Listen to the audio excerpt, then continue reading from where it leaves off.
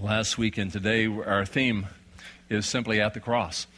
That God has done such amazing things there for us that we need to really take a little time and pause and understand what it was that God did for us there. Last week we talked about specifically the cross, and today we mentioned to you last week that we're going to trace a master theme that goes all through the Scriptures. And so I want to read a passage for us as we begin this morning. If you didn't bring a Bible with you, there is one in the rack in the chair in front of you. And our text this morning is on page 886 in that Bible, and it's in John chapter 1, for those of you who brought your own. And I'm going to be reading a few verses selectively from chapter 1. That set the stage for where we're going to be going as we look at this theme that runs all through the Scriptures, the Lamb of God and His cross. So let's begin in John chapter 1, verse 1. Read the first few verses and then skip down and pick up a few others as we go along.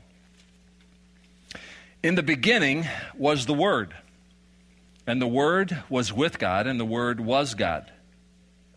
He was in the beginning with God. All things were made through Him, and without Him was not anything made that was made.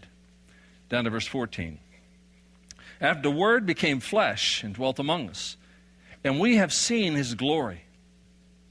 Glory as of the only Son up from the Father, full of grace and truth. Down to verse 16. For from His fullness we've all received grace upon grace. And then verse 18. No one has ever seen God, the only God, who's at the Father's side. He, speaking of the Word, Christ, has made Him known. And then in verse 29, John the Baptist is introduced, and he's saying, the next day, John the Baptist, he saw Jesus coming toward him and said, Behold, the Lamb of God, who takes away the sin of the world. Let's pray together, and we want to consider this whole theme of the Lamb and the cross. And who is this Lamb of God, and how are we introduced to Him, and what do we know about Him? So let's pray together. Father, teach us in a way that only You can. Your Word comprehensively offers instruction for us in every conceivable way. And so that which is before us today is to understand the revelation of Your plan for folks like us, separated from You by choices that we've made, rebellion, sin, whatever those things are that stack up against us in Your eyes and bring Your wrath upon us. Father, we thank You that in Christ, our Lamb, those things have been taken care of once and for all at the cross. So, Lord, may we see and may we understand and may we picture how You have put this together. And You've left no doubt as to what You've been doing from the beginning and all the way through until the end of time and then beyond. We ask You to be our instructor for Christ's sake. Amen. I've always been fascinated by people who have the ability artistically to take a blank anything and make it into a beautiful everything. It's just an amazing thing. To be able to see them start off with a piece of paper and they make that first stroke. It may be a pen stroke. It may be a piece of charcoal or a slash of paint of some sort. And you look at it and think, I have no idea where they're going with that. And you see that they've got something in mind, but we're not sure what it is. And so the artist has an image in mind. They've got a vision of where it's going. And Kathy and I were a couple of years ago in Italy, and that's the land of the master artists. And so we were kind of excited to see some of the old masterpieces and some of the sculptures, and it was going to be a great time. So we went, and we didn't really understand how you take a block of marble and end up with something phenomenal. How do you do that? I mean, I'm just thinking, okay, carve away everything that doesn't look like David. And then, they can't do that. Or everything that looks like a rock you get rid of, and everything that looks like Mary and Jesus leave there. I'm not sure how they go there. So we found something out. In the book of instruction for sculptors, they say, well, first of all, you need to be very adept at being able to sketch before you ever pick up a chisel and a hammer.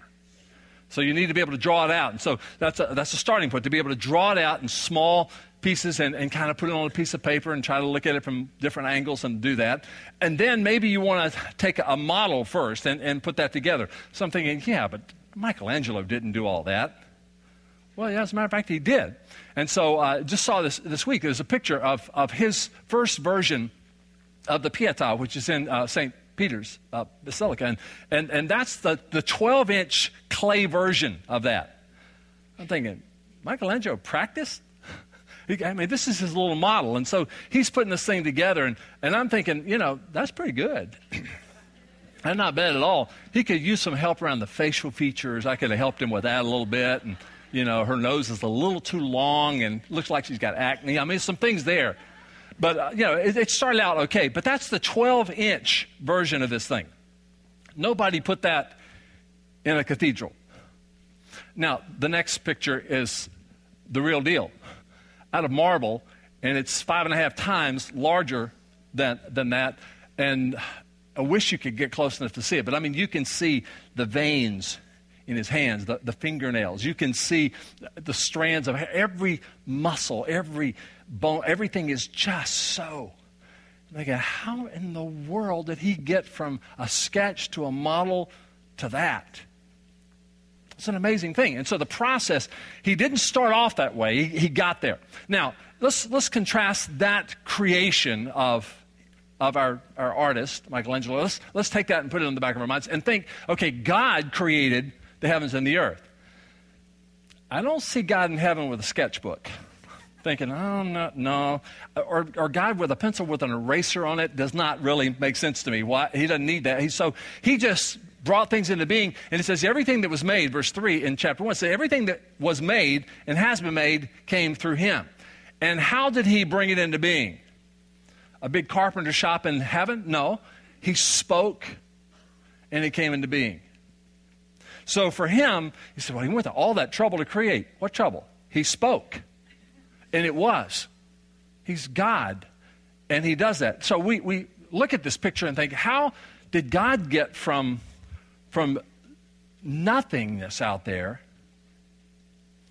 to all the created things, and then in the middle of all that, he says, I'm gonna create man in my image.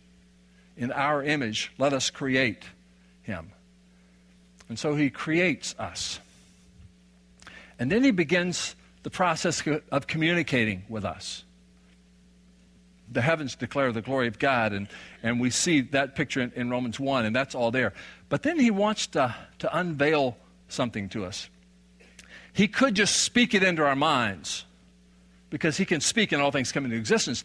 But he chose instead to recognize the frailty of our minds, our inability to understand things very well. And so the process by which God did what he did is that he began by introducing pieces of his plan to us. And he began to open it up for us. He had it figured out. But what we want to understand as we look at this today is that the Father has such profound, deep delight and love for us that from before the foundations of the world, he had already prepared a way for sinners like us to be forgiven. And he had made that plan through a son that he would send, his only son, Jesus Christ. Before the foundation of the world, he had put that in place. How does he communicate that to us? How does he let us in on that? Is that left for conjecture and speculation as to how did he do that? Well, a lot of the world's always trying to come up with an idea how we can explain how someone can get to know the God who created us, and there's all kinds of ideas about that out there. But the bottom line is that God had the end in mind before the beginning ever started. So what we want to think about is that he had a plan in place before the foundation of the earth. That's what our passage begins with, the beginning. In the beginning was the Word, and the Word is God's way of referring to Christ. In the beginning was the Word, and the Word was with God, and the Word was God. And so all things were made through him, and without him was not anything made that was made. And then in verse 14 it says, and the Word became flesh and dwelt among us, and we beheld his glory. The glory is of the only begotten of the Father, full of grace and truth. We saw that glory. And he reveals himself to us in his Son. Then he says to us that my love for you was so great that before the foundation of the earth, and we'll see more about this unfolding, before the foundation of the earth, I had a plan in place for you to be able to know me, to be accepted by me, to be made a part of my family, and to live with me forever and ever in a place called heaven. How deep the Father's love for us. How vast beyond all measure. We could write a song about that. How amazing. His love so great that before anything ever actually got started, he already had figured out in his eternal wisdom, he already knew without figuring out, correct myself. He just knew what would be necessary for us to be able to have a relationship with him. So, Ephesians chapter 1, verses 3 and 4 says it this way. Blessed be the God and Father of our Lord Jesus Christ, who has blessed us in Christ with every spiritual blessing in the heavenly places, even as he chose us in him before the foundation of the world, that we should be holy and blameless before him. He chose us in him before the foundation of the world, and he sent every spiritual blessing to us in his Son, so that the Word became flesh and dwelt among us, and we could see that and behold that. And God has known always what he was going to do, why he was going to do it, how he was going to do it, when he was going to do it, with whom he was going to do it. He had it all from the beginning. Now, we parents, we get a little cocky if we put aside a little college money before our kids are born. Right? We're kind of thinking like, oh yeah, I'm a good parent. I got a college fund over here. Yeah, in my household when I grew up, my parents had saved money for college. And first semester, my oldest brother, and I've got 3 brothers, 4 boys, first semester, it's all gone. I mean, it's done. All those years of saving. So they planned, but that didn't necessarily do it. But they loved us all and wanted to provide a way for that to happen. And so we love our children. We want to provide for them that way. And we start praying for our children's spouses before we even have children, if we're wise. Be praying, Lord, they're going to need some help up in here. I mean, I know my gene pool. They're going to need some help. I married a good gene pool, but I got mine still here. And so they're going to need some help. Lord, bring them a spouse. And so we're loving our kids before they're even born and praying for them and taking care of them and asking God, would you leave a godly legacy for these kids? And would our children's children be able to have a godly legacy? And so we're loving our kids and thinking ahead for all that. And we're feeling pretty good about how much we've loved and prepared and done that. And then we read something like this and kind of go, oh, never mind. I mean, from before the foundation of the world, God had prepared a way for every spiritual blessing in the heavenly places to be ours in Christ. He had already prepared it before the foundation of the world. Now this is a foreign notion to a lot of folks, that God had not only known, because some people are willing to concede, okay, well, God foreknew. He knew. Yeah, of course he wouldn't be God if he didn't know. But their idea is that he knew, but he didn't really do anything about it yet. The scriptures say, oh, absolutely he did. He knew, and he prepared for our salvation before the world even began. Wow. That's mind-boggling. How's that possible? And what does that do to free will? And what does that have to do? Just you tell me, is there another way to read that? That's what it says. And so we look at Jesus talking in Matthew 25 and teaching his disciples. He says, inasmuch as you've done it to the least of these, you've done it to me. And if you've done it right, he says, when you come into the presence of the king, in verse 34 of Matthew 25, is the king will say to those on his right, the people on the sheep of the right side, he says, you come, who are blessed by my Father, inherit the kingdom prepared for you from the foundation of the world. Well, it's from the foundation of the world, Horner. It's not before the foundation of the world. Even still, that's pretty impressive love that the Father has for us to do that and prepares a kingdom for us from the foundation of the world. Well, Hebrews chapter 4 gets back to the world. And before it started, he says, we have, as those who believe, entered into a rest. He said, I swear my rest, you'll not enter my rest, but you believe in me. He says, therefore, his works, the Messiah's works, were finished. Everything that was necessary to be done was done from the foundation of the world. He's already done it. Wait a minute, the cross wasn't going to come till much later. How can he say it was already done? We want to see the end from the beginning. We've got to track where God's saying. Our God, he says, is awesome. Our God is awesome in love. He's awesome in power, in wisdom, and understanding, and preparation, and every conceivable way. Our God is awesome. And so he says, here's my way that has been unveiled for you through the entire narrative of the Scriptures. If this is God's plan for us, we would suspect that if it's so important that he would weave it into the fabric of the entire story of Scripture. Wouldn't you think that? That it would not be something that he just kind of leads us on, and then in the last chapter he springs it on us. No, it's woven into the entire narrative of the Scriptures. And so some of you got scared last week when I said I'm going to take you through Genesis to Revelation this week. Some of you are going like, dude, you preach a long time anyway. If that's a long sermon if you're going to do all that. Well, we're going to get a little representative here today and figure out how this works. Because as a non-artist, like I said, I'm amazed at when somebody paints an incredibly glorious picture. God's saying, I want to paint you a picture, but you can't see the whole thing yet.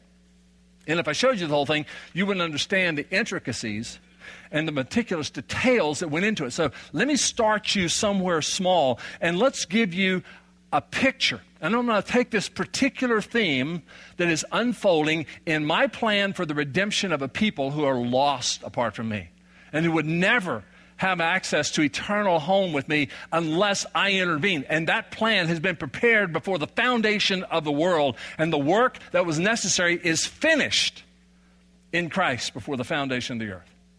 From the heart and mind of God, that's an incredibly complicated thing to understand. But let's see if it's true. It may be complicated because it's not true. Well, that's one thing. But the Scriptures affirm, no, this is true. And this is how we want to understand it.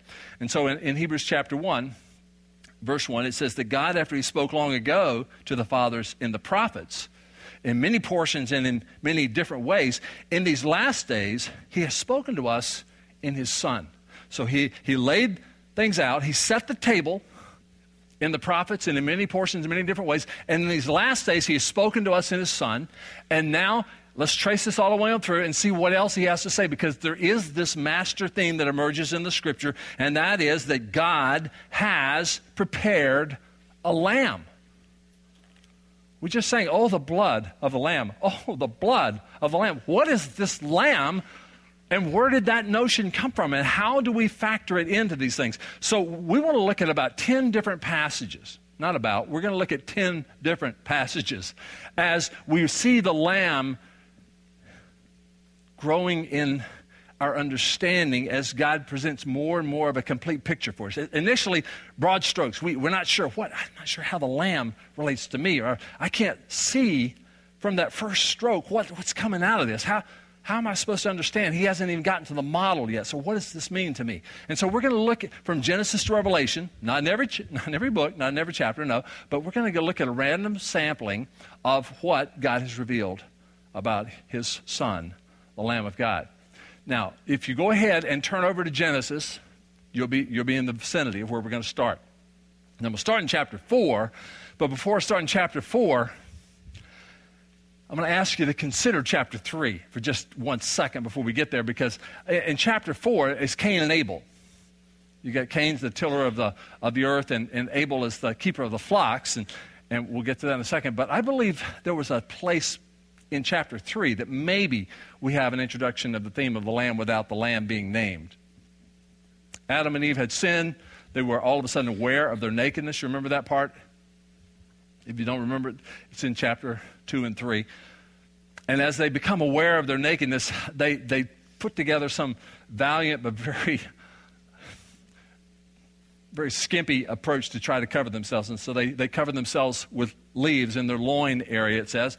And then when God comes, it says that God provided a better way to cover themselves. And so they covered themselves by God's provision with what? The skin of an animal. It doesn't say what animal that is. I want to raise my hand and say, I bet I know what kind of animal it was. I'm thinking. It doesn't say, so don't go to the bank on this. Horner swears by it. No, I don't. It seems to me that we might see the first appearance of the lamb slain in Genesis 3 instead of 4. But let's just kind of hold that out. And it makes sense, too, because lambskin is so comfy. Very soft, very soft. And maybe a little lanolin, for chafing of that. I mean, who knows what it may be. But bottom line is that we don't know about that. We get to chapter 4, and we have an appearance of this necessity. Why do we need a lamb? Why does the lamb need to be slain? And so point number 1 is in Genesis 4, there was a need for a lamb. There was the offering made by Cain. There was an offering made by Abel. And here's what it says, is that Abel was keeper of flocks, Cain tiller of the ground. It came about in the course of time that Cain brought an offering to the Lord of the fruit of the ground. And Abel, on his part, also brought of the firstlings of his flock and of their fat portions. And the Lord had regard for Abel and for his offering, but for Cain and for his offering, he had no regard. So Cain became very angry, and his countenance fell. As a kid, when I'm reading that, I'm thinking, well, that stinks. I mean, I got brothers.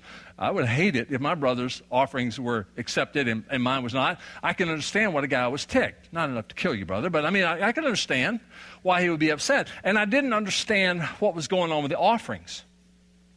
The offering brought by Cain would have been what? It was grain or some kind of fruit product, something, the tiller of the ground. He was bringing some kind of plant life, something not of the animal kingdom, but of the plant kingdom. And so we find Abel bringing something from the flock to sacrifice. His was accepted, Cain's was not. Why? You ever thought about why?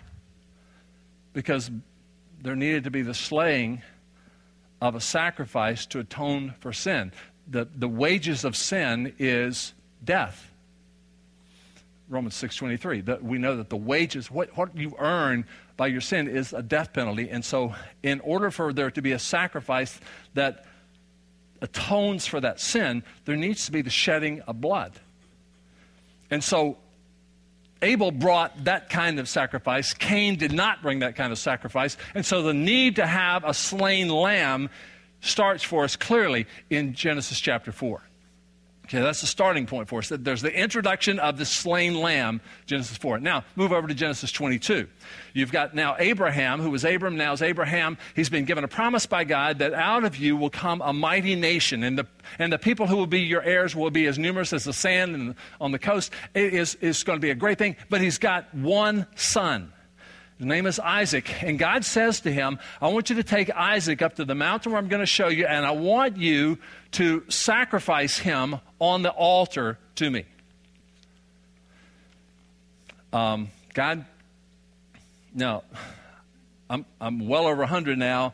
Sarah is now as well. We've got this son, your son, given to us, and you want me to slay him on an altar.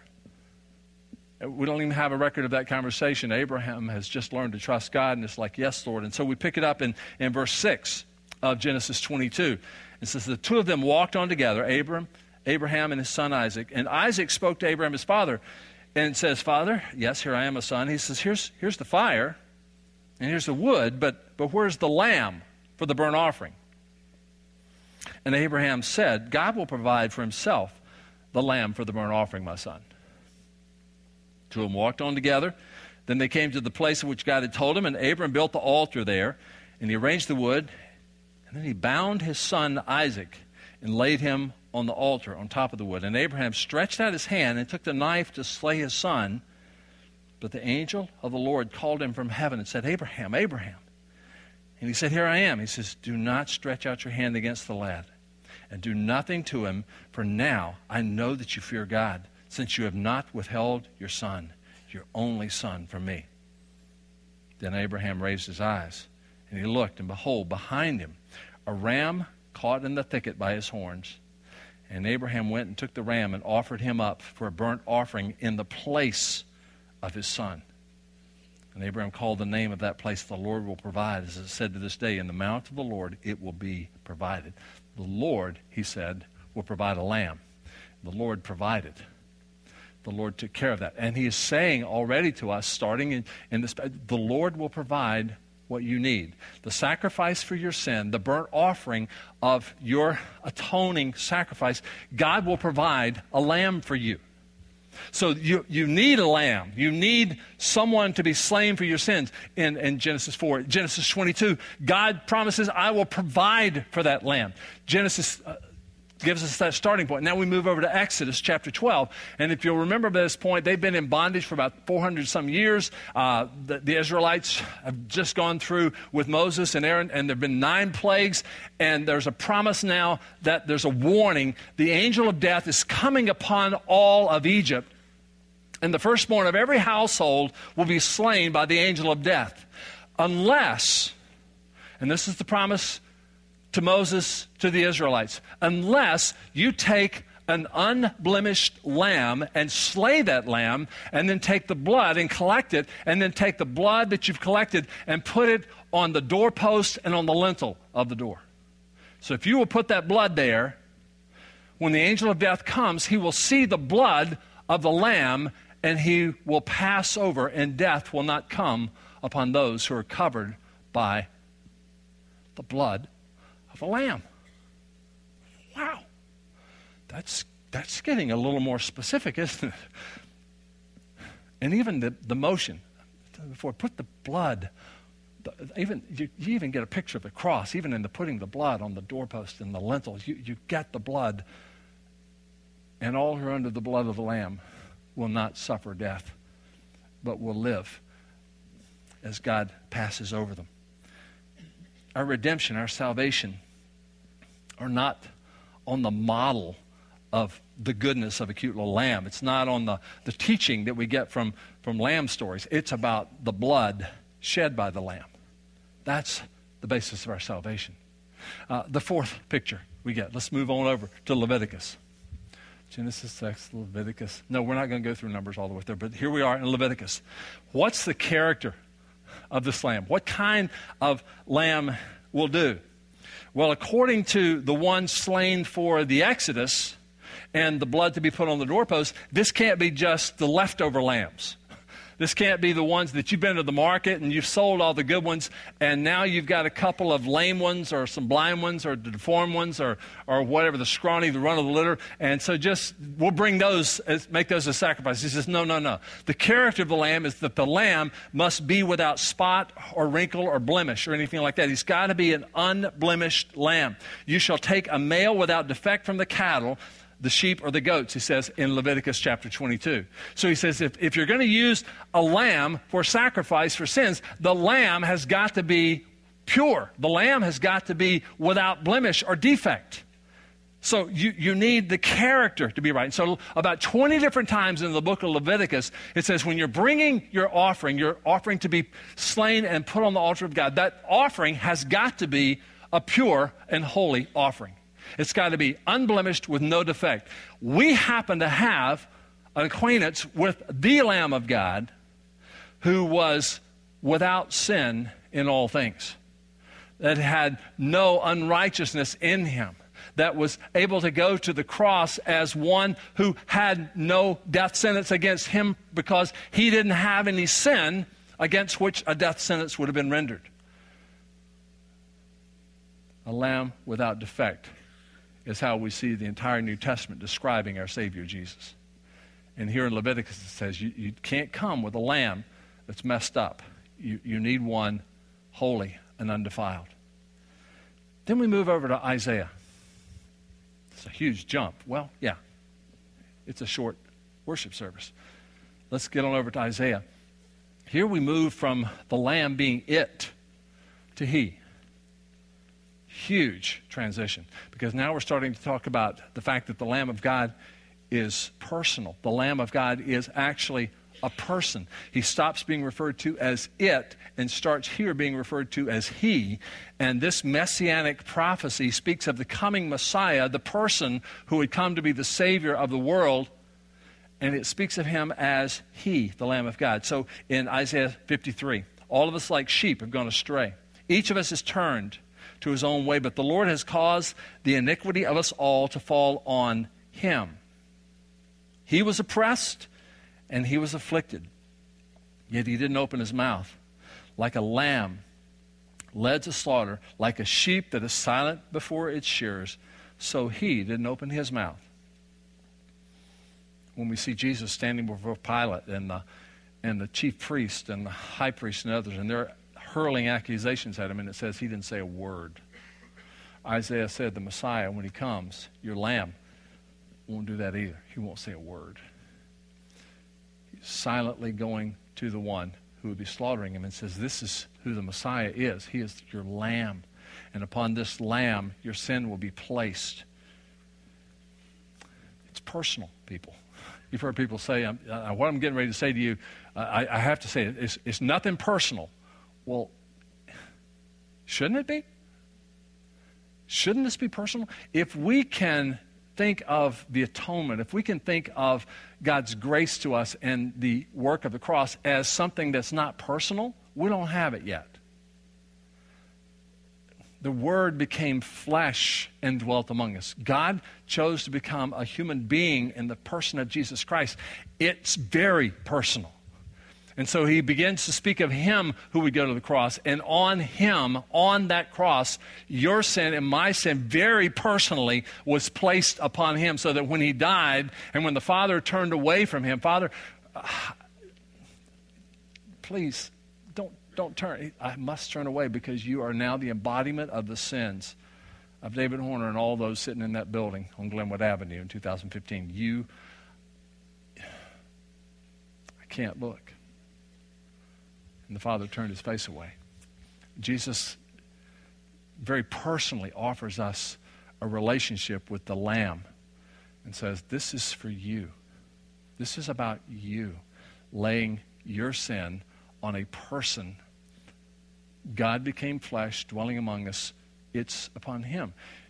If our faith becomes just a tenet of doctrine that we affirm, I believe that Jesus Christ died for the sins of the whole world. That's great. Do you understand that he died for you? And that it's not just a Savior died, a Lamb was slain. Jesus, the Christ, the Son of the living God, became flesh and blood and lived on this planet, and he loved you and me so much that he died for us. That's why John 3:16 is in everybody's mind. For God so loved the world that he gave his only begotten Son, that whoever believes on him should not perish but have everlasting life. Why would he say? It's personal. Don't let that become just a tag in your statement of faith. Yes, I believe that Jesus died for the sins of the world. No, Jesus, God's only Son, who wants you to know him and for you to know his Father, he's the one who is your Lamb.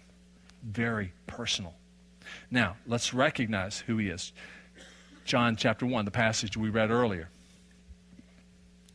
John the Baptist has been described in chapter 1, and now we see in verse 29 that he sees Jesus coming. He saw Jesus coming toward him. He says, behold, the Lamb of God who takes away the sin of the world. Disciples are going, what are you talking about? There he is. That's Jesus. He's the Son of God. He's the Lamb. Look at the Lamb of God, and he identifies him. He says, this is the recognition that this is the Lamb. And so he says in verse 29, behold the Lamb of God who takes away the sin of the world. And then verse 36 again, he comes back. He says, look, behold the Lamb of God. And some of John's disciples stopped following him and started following Jesus, who would be the Lamb for them. And then you get to John chapter 8, and you have Philip the deacon, who's involved in all kinds of evangelism works and stuff, and God, by the Holy Spirit, calls him up out of that, sends him to a road south of the city, heading back toward Ethiopia, and connects him with an Ethiopian official who's heading back home after being in Jerusalem for time of worship. And he's got this scroll of Isaiah in his hands, and Philip comes up and says, you need any help, buddy? I can help you with that. He said, what are you reading? He said, well, I don't understand it. He said, well, what is it that you're reading? He says, I'm reading this passage about he was led as a sheep to slaughter, as a lamb before its shearer is silent. He doesn't open his mouth. So I got this one. So it says, beginning with that scripture, he opened his mouth and preached Jesus to him. I love that passage. He just opened his mouth.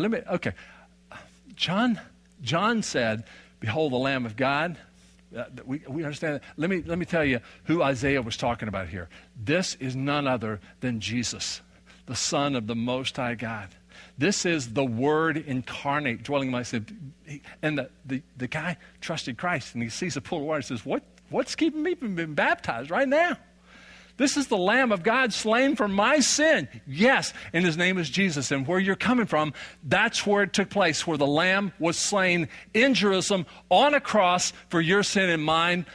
The blood has been shed. The payment is in full. And all who believe in his name will be forgiven and have everlasting life. Whew. I want some of that, Ethiopian guy says. He says, you can have it. Call on his name and you'll be saved. What a great picture. Now, moves to the 8th picture. We've got it in our minds now. The Lamb of God needed to be slain, was slain, described now as a person to be slain. He's identified as Jesus, the Messiah. He's now been called out and said, that's him, the one who's in the Scripture, the one who's coming toward me. That's who he is, the slain Lamb. But what about next? What do we know next that's necessary? Not for him to just be slain, for him to be one who is a lamb unblemished. Let's get to 1 Peter now.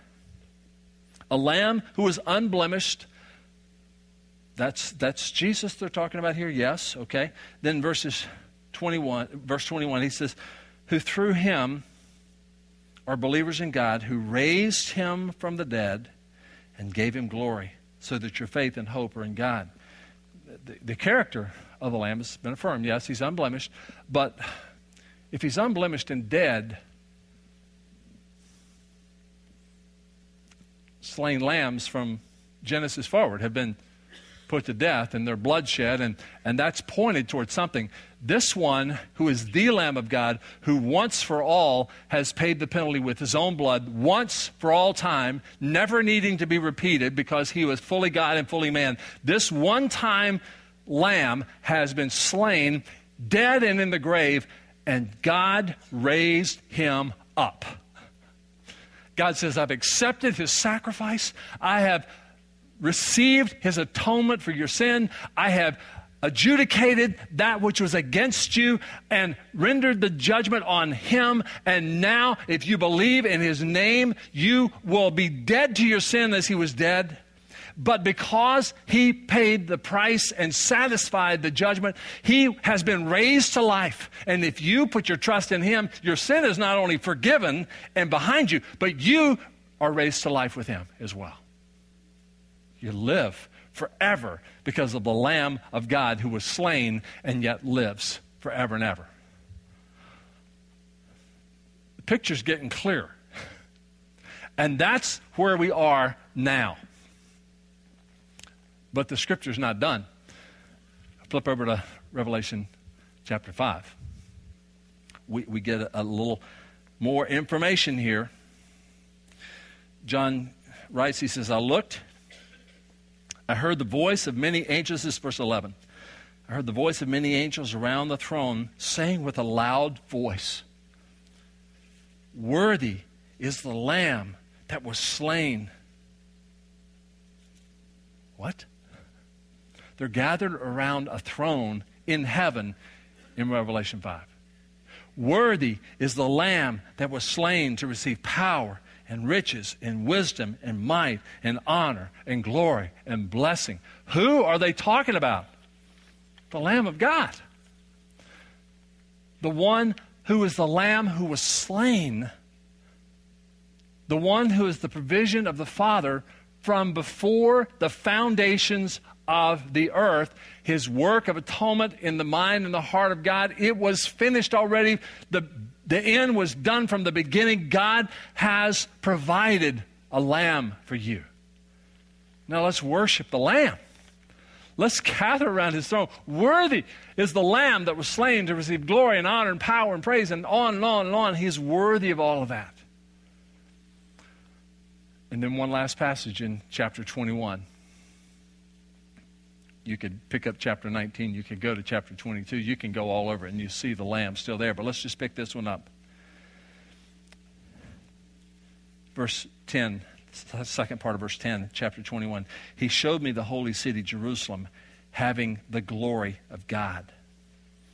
And then down, he says, and I saw no temple in it. Wait a minute, this is supposed to be a holy place. Why is there no temple? I saw the holy place. There was no temple in this holy city.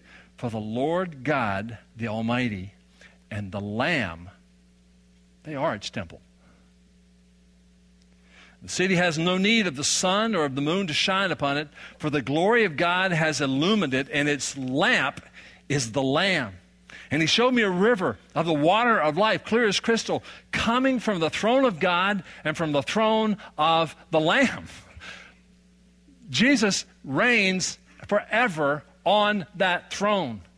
Everything that is necessary to be done for our eternal salvation has been done by the Lamb of God. He is the only one who goes up to heaven and sits down because it's done.